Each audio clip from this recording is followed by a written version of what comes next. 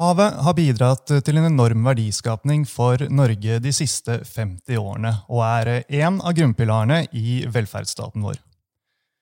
En fersk rapport, Blå økonomisk vekst, havøkonomien i Norge mot 2040, som Ny Analyse har utarbeidet for DNB, viser at en fjerdedel av all verdiskapning i Norge kommer fra havet, og 60% av vår eksport kommer fra ulike havnæringer, som olje og gass, maritim sektor, sjømat og maritim turisme. I årene fremover vil bidragene fra olje- og gassnæringen avta, og vi må derfor finne nye måter å skape inntekter på for å opprettholde vår velferd og felles fremtid. Og hvordan skal AS Norge klare det, og hva gjør DNB for å bidra til omstillingen av havnæringene? Dette her skal vi snakke om i dagens episode.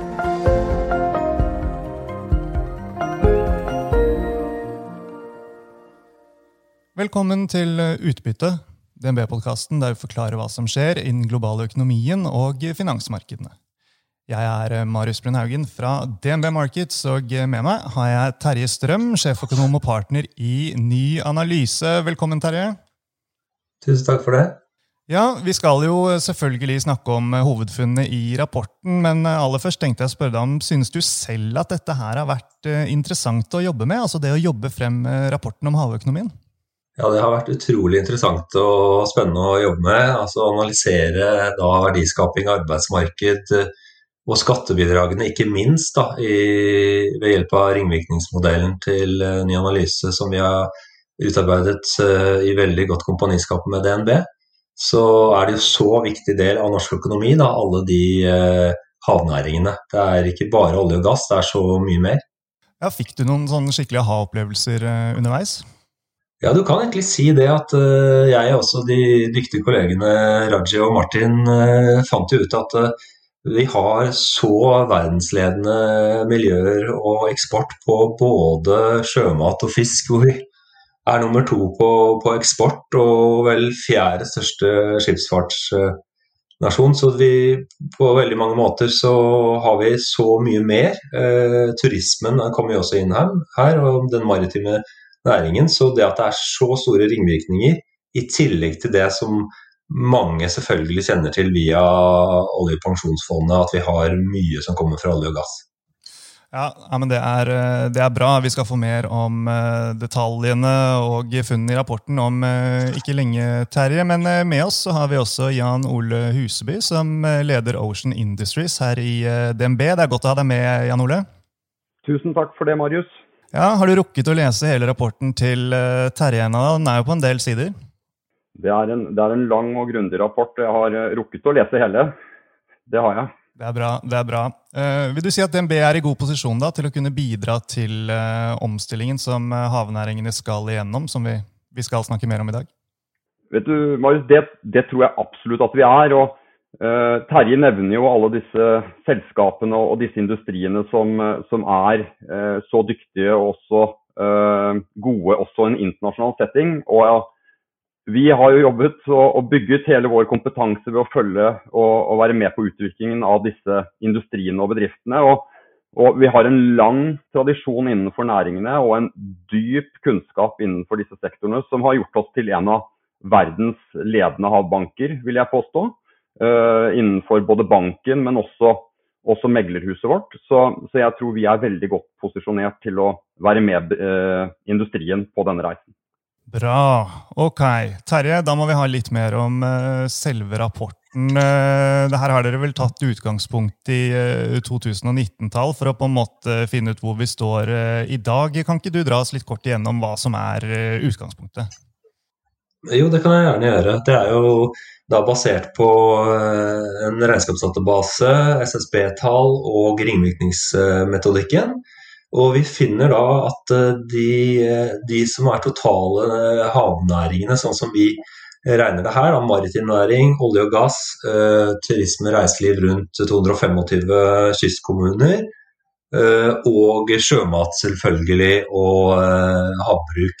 Og dette til sammen står for så mye som 790 milliarder i verdiskaping i 2019, og det er jo da rundt 1/4 av hele produksjonsverdien i det norske samfunnet, så det jo den klart største da, hovednæringen når vi ser på disse samlet. Og det betyr også da at det hver 7. arbeidsplass i privat sektor kommer og skjer i havnæringene, altså totalt 265 000 arbeidsplasser. Og det når man sitter og jobber og i det rundt i storbyene, så tenker man jo ikke på at det så mange som jobber med de ulike havnæringene, så det jo kjempebra, og i tillegg kommer det jo mange tusen jobber også i offentlig sektor relatert til alt fra reguleringer og klima og miljø og forvaltning av ressursene.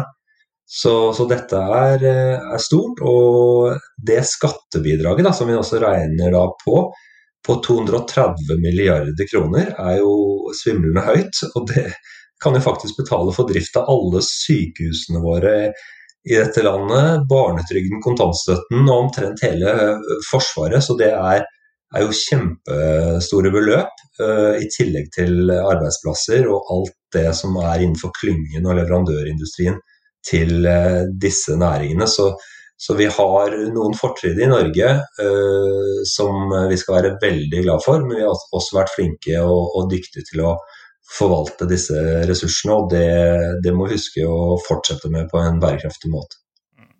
Ja, så at havet viktig for Norge på så utrolig mange forskjellige akser, det det liten tvil om. Og så har dere gjort det som en litt krevende øvelse, da, å se fremover mot 2040. Altså, hva det hovedfunnene deres viser i rapporten da, når dere titter, nær sagt 20 år frem i tid?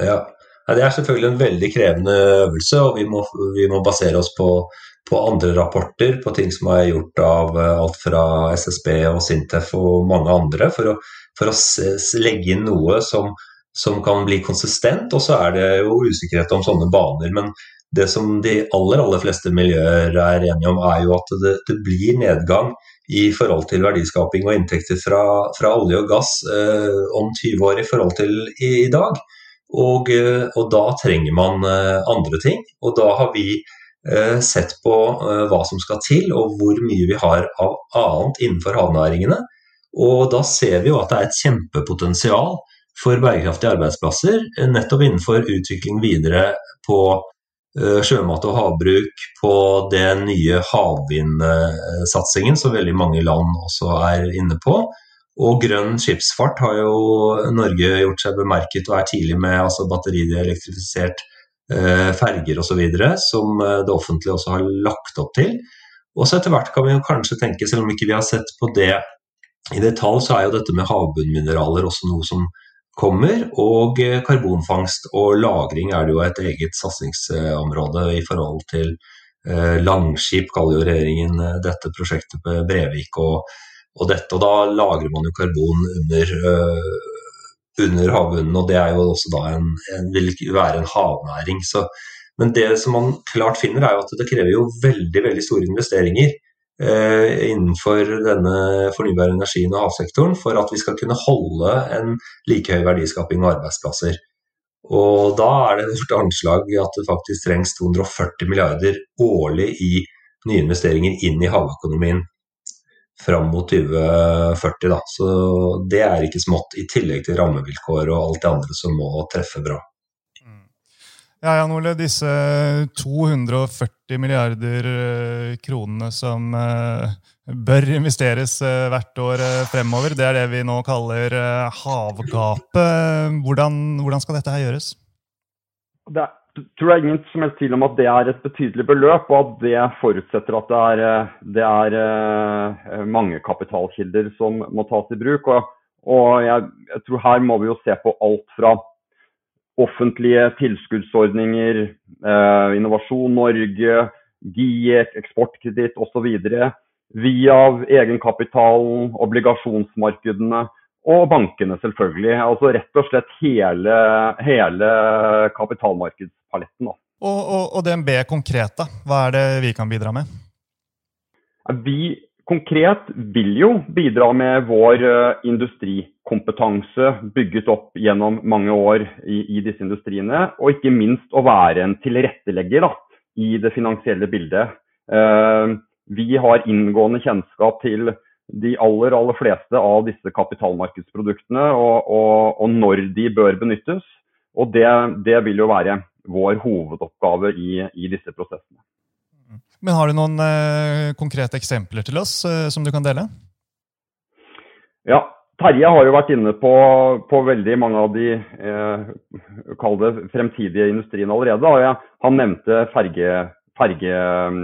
elektrifiseringen av fergesektoren, som jeg synes er et fantastisk eksempel på en mobilisering av det maritime miljøet, og som virkelig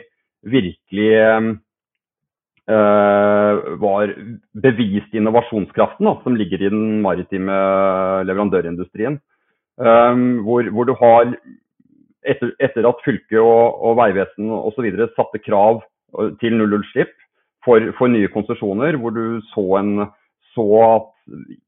en innovasjon gjennom hele verdikjeden, helt fra batteriene til hvordan disse implementeres i båtene, via verftene, hvordan dette rigges på kaianleggene, og så videre, inn til slutt til rederiene som sluttbrukere, som jeg synes er et veldig godt eksempel. Hvis man ser på fiskeri og oppdrettsnæringen, så ser du for eksempel merder som nå legges offshore, og går du på SalMars hjemmeside for deres prosjekt, så ser du, ikke sant, hele klyngen har vært med på utviklingen av konseptet. Så det er jo gode eksempler. Ser du på offshore vind, så ser vi at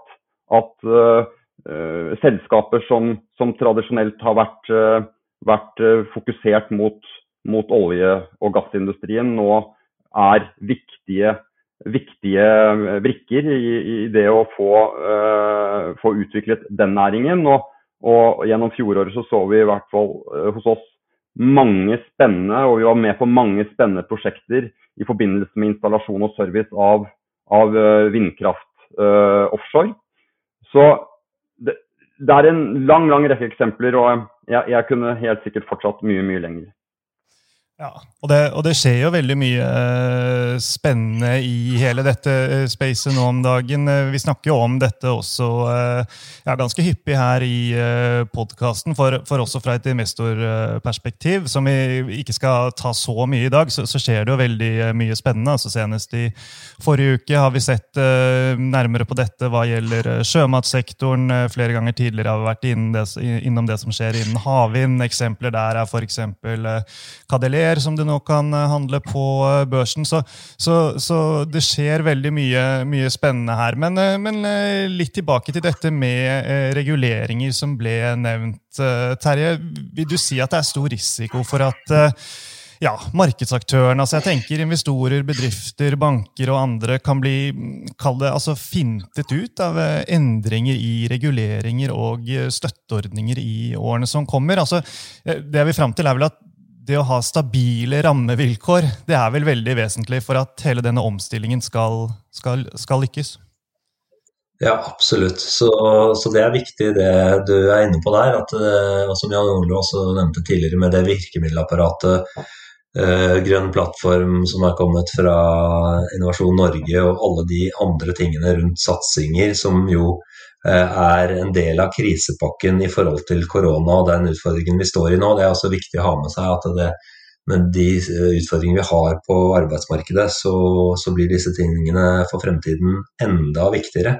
Og da må ikke politikerne endre omfatning og hva de skal satse på, hvordan de skal gjøre det fra år til år, og også i forhold til hvilken regjering som sitter. Det har man jo klart veldig bra i forhold til olje og gass og en del andre ting i forhold til skattesystemet, at det er nødt til å være konkurransedyktig, for det er jo veldig mange land som er på akkurat det samme. Men det jeg håper litt er jo da at hvis de ser på den rapporten her i forhold til fra Ny Analyse og andre rapporter, at de ser hvor stort potensiell verdiskaping og arbeidsplasser som kommer på havvind og andre ting. Altså det som jeg ikke sa i sted, det er jo det at de 265 000 arbeidsplassene, de kan bli til 380 000 arbeidsplasser i 2040 hvis man lykkes med det vi kaller scenario blå vekst da, direkte og indirekte, og da klarer man faktisk å dekke opp det havgapet da, som ved at olje- og gassnæringen blir mindre i størrelse enn det den nå. Så de stabile rammevilkårene, helt klart, og jeg håper virkelig det at de politikerne står for det, at ikke det høyere skatt på næringsliv og kapital i Norge enn i utlandet, og nettopp det at det kommer stimuleringsordninger som sterkere på det, som går på bærekraftig og grønne investeringer fremover. Da. Fordi norske fagmiljøer og våre ingeniører med flere har vist at et lite land kan bygge opp verdensledende selskaper innenfor offshore, skipsfart og sjømat, og vi har jo veldig mye skaperkraft i også SMB-virksomheter og folk som på hugget etter å starte nytt. Det må jo mange gjøre nå i disse tider også, så det jo rekordhøyt i januar-februar. Så vi må liksom ha hele mangfoldet i næringslivet og bygge på verdiene som havnæringene gjør, da, og hele kysten rundt, og da må man ikke endre på ting fra år til år. Det kjempeviktig. Ja, hvis man ser på disse endringene da, som det behov for, og som man allerede har startet på, altså dette jo i gang, så vil jo de komme antageligvis gradvis, men lager dere noe scenario for når dere tror at man virkelig vil se de store endringene i havnæringene, at de materialiserer seg, i forhold til om det dette 10-året, eller om det fra 2030 og utover, at det virkelig skyter fart? Nei, altså det jo vanskelig spørsmål, men det jeg vil ta utgangspunkt i da, det egentlig to ting. Det ene jo miljø og klima i forhold til FNs bærekraftsmål, som jo også har mål på hav og klimakutt, og da Parisavtalen og den standarden som følger nå i forhold til grønn omstilling og utvikling av nye klimaeffektive løsninger. Og da har vi jo forpliktet oss i Parisavtalen innen 2030, så da kan vi på en måte absolutt ikke vente, altså redusere utslippene med 50% for skipsfarten, og helst i vårt norske forpliktelse 55% for ikke-kvotepliktig sektor. Og da klart at ser vi 20-30 år fram, så det stor usikkerhet om hvordan disse banene blir, fordi oljesektoren holder kanskje noe lenger. Det har vist seg noen ganger. Nå har vi på en liten sånn midlertidig opptur igjen, som vi spår litt i rapporten, at det kanskje først slår inn de største utfordringene først fra 2025-2026. Men da det jo dette med fornybar energi og annen utvikling. Da må vi starte nå likevel, så det blir overlappende, så ikke folk mister jobben plutselig. Det må skje en sånn transisjon som gjør at vi tetter det havgapet i tide og sikrer den velferden, men da må vi starte nå med de investeringene som vi på en måte etterspør i de andre næringene, samtidig som olje og gass skal være viktig lenge ennå. Jan Ole, hvis vi går tilbake til nåtiden. Du nevnte at det en del prosjekter som har sett dagens lys. Det definitivt mye på gang.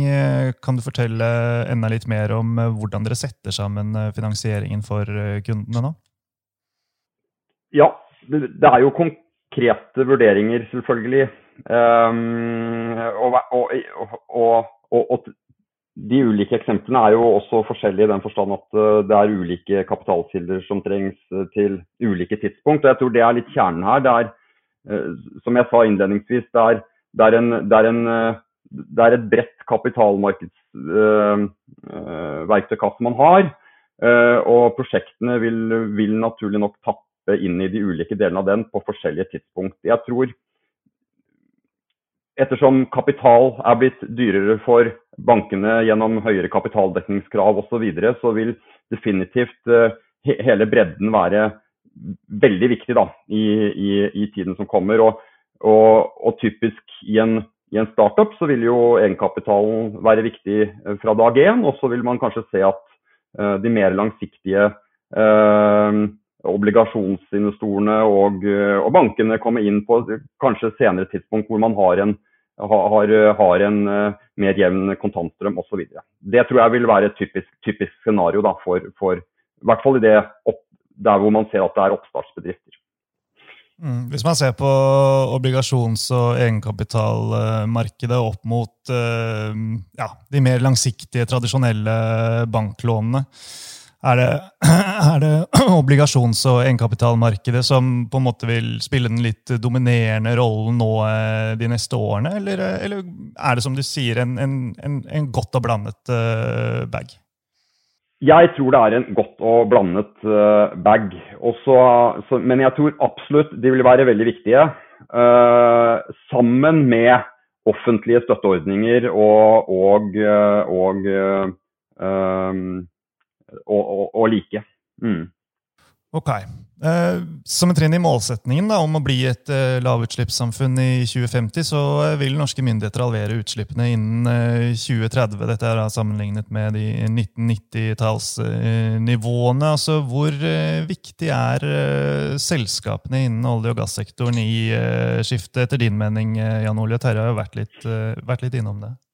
Jeg tror de veldig viktige og veldig relevante. Altså for det første så har de jo en iboende forståelse for energimarkedene og tilbud etterspørsel. De har en teknologisk kompetanse som i mange tilfeller vil være ekstremt viktig, og som også belyst i rapporten. Og så har de jo da også kapitalen til å utgjøre en forskjell her. Og ikke minst så ser vi at flere og flere, jeg vil nesten si alle, har en ambisjon da, om å være med på reisen, og oljeselskapene har vel egentlig kappet om å legge frem de største investeringsbudsjettene innenfor ulike fornybare segmenter over de siste par årene. Og i hvert fall det vi ser av de vi jobber med, jo at de går inn i og fokuserer egentlig veldig bredt på veldig mange av de fornybare energikildene. Så at de blir viktige og nødvendige i skifte- og transformasjonen, det tror jeg helt sikkert. Ja, så bra. Ja, det at villigheten og ambisjonen der, det jo definitivt et veldig, veldig godt utgangspunkt. Terje, hvis vi skal prøve oss på noen konklusjoner til slutt, altså, det ikke noe lett oppgave å spå 20 år frem i tid, men sånn i sum, altså, vil du si at vi har gode forutsetninger for å lykkes med dette, slik du ser det fra ditt perspektiv? Ja, absolutt. Jeg synes at vi har utrolig mye bra å bygge videre på, og det ene jo nettopp den kompetansen og teknologien som vi allerede har utviklet for olje- og gassnæringene, det som utviklet på sjømat og maritim, offshore og sektoren rundt forbi. Så har vi også dette med de rammevilkårene, at man i Norge kan være pragmatiske og få til at det blir en utvikling hvor man satser mer og vel så mye som andre land. Vi et lite land, vi nødt til å bygge landet etter korona nå, og dette med arbeidsplasspotensialet, det ligger der, men det krever jo enorme investeringer, og det sånn som Jan Ole også har vært inne på, det på en måte et sånn slags offentlig-privat samarbeid som må til nå fremover på de ulike bransjesatsingene. Og noen stikkord jo på en måte også da pågangsmot, altså markedet, folks pågangsmot, oppstartere og nye investeringer, og der jo på en måte finansnæringen helt klart med. Og så det den gode politikken og de stabile rammevilkårene som du spurte om tidligere, så det klart at hvis noe av dette rundt flytende havvind, at Norge kan klare å skille seg ut ved at vi har disse tingene fra rigg offshore oljeplattformer fra tidligere, hvor vi kan være spesielt dyktige, så tror jeg absolutt at vi har gode muligheter til å faktisk fylle det havgapet fremover. Også kompetansen vår og ingeniørene. Og man snakker mye om liksom dyr norsk arbeidskraft, men akkurat på dyktige ingeniører og folk med doktorgrad så faktisk ikke norske ansatte dyrere, heller rimeligere enn mange steder i Europa og USA. Så dette jeg helt sikker på at de havnæringene, de kan bli like viktige bidrag til arbeidsplasser og velferden vår om 20 år. Så bra, så bra. Ja, Jan Åre, er du enig I at det grunn til å være optimist med tanke på omstillingen vi står foran? Jeg en grunnleggende optimist og synes absolutt det grunn til å være optimistisk her også. Det synes jeg rapporten fra Ny Analyse belyser veldig godt. Og jeg gleder meg til å ta. Vi jo godt I gang, men til å fortsette denne reisen og transformasjonen sammen med kundene våre, enten det I oppstartssegmentet I de små og mellomstore bedriftene eller med de store etablerte industriselskapene, så tror jeg så blir dette kjempespennende og en veldig, veldig god mulighet. Godt å høre. Da gjenstår det egentlig bare å si tusen takk for at dere var med oss her I dag, og sist, men ikke minst, tusen takk til alle dere som hørte på.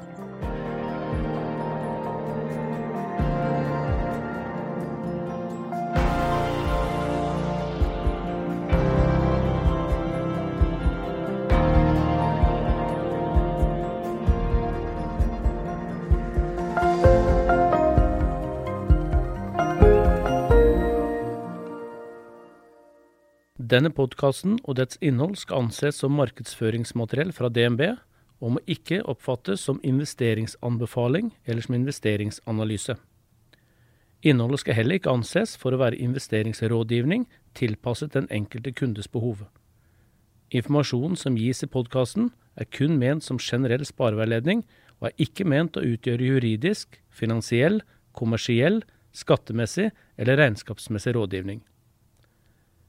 Innholdet I sendingen ikke gjennomgått eller godkjent av DNB Markets avdeling for analyse. Alle uttalelser reflekterer DNBs vurderinger på tidspunktet for den aktuelle sendingen, og kan I etterkant endres uten nærmere beskjed. DNB ikke ansvarlig for hvordan informasjon I podcasten benyttes eller tolkes. Informasjonen som henviser til historisk avkastning I finansielle instrumenter, en finansiell indeks eller prognoser gir ingen garanti for fremtidig avkastning. DNB gjør oppmerksom på at enhver investering I et finansielt instrument forbundet med risiko for økonomisk tap. Finansielle instrumenter kan både øke og minske verdi, slik at avkastning kan bli negativ som følge av kursfall. DNB tar intet ansvar for direkte eller indirekte tap og kostnader som måtte oppstå ved bruk av den informasjon som gis I podcasten.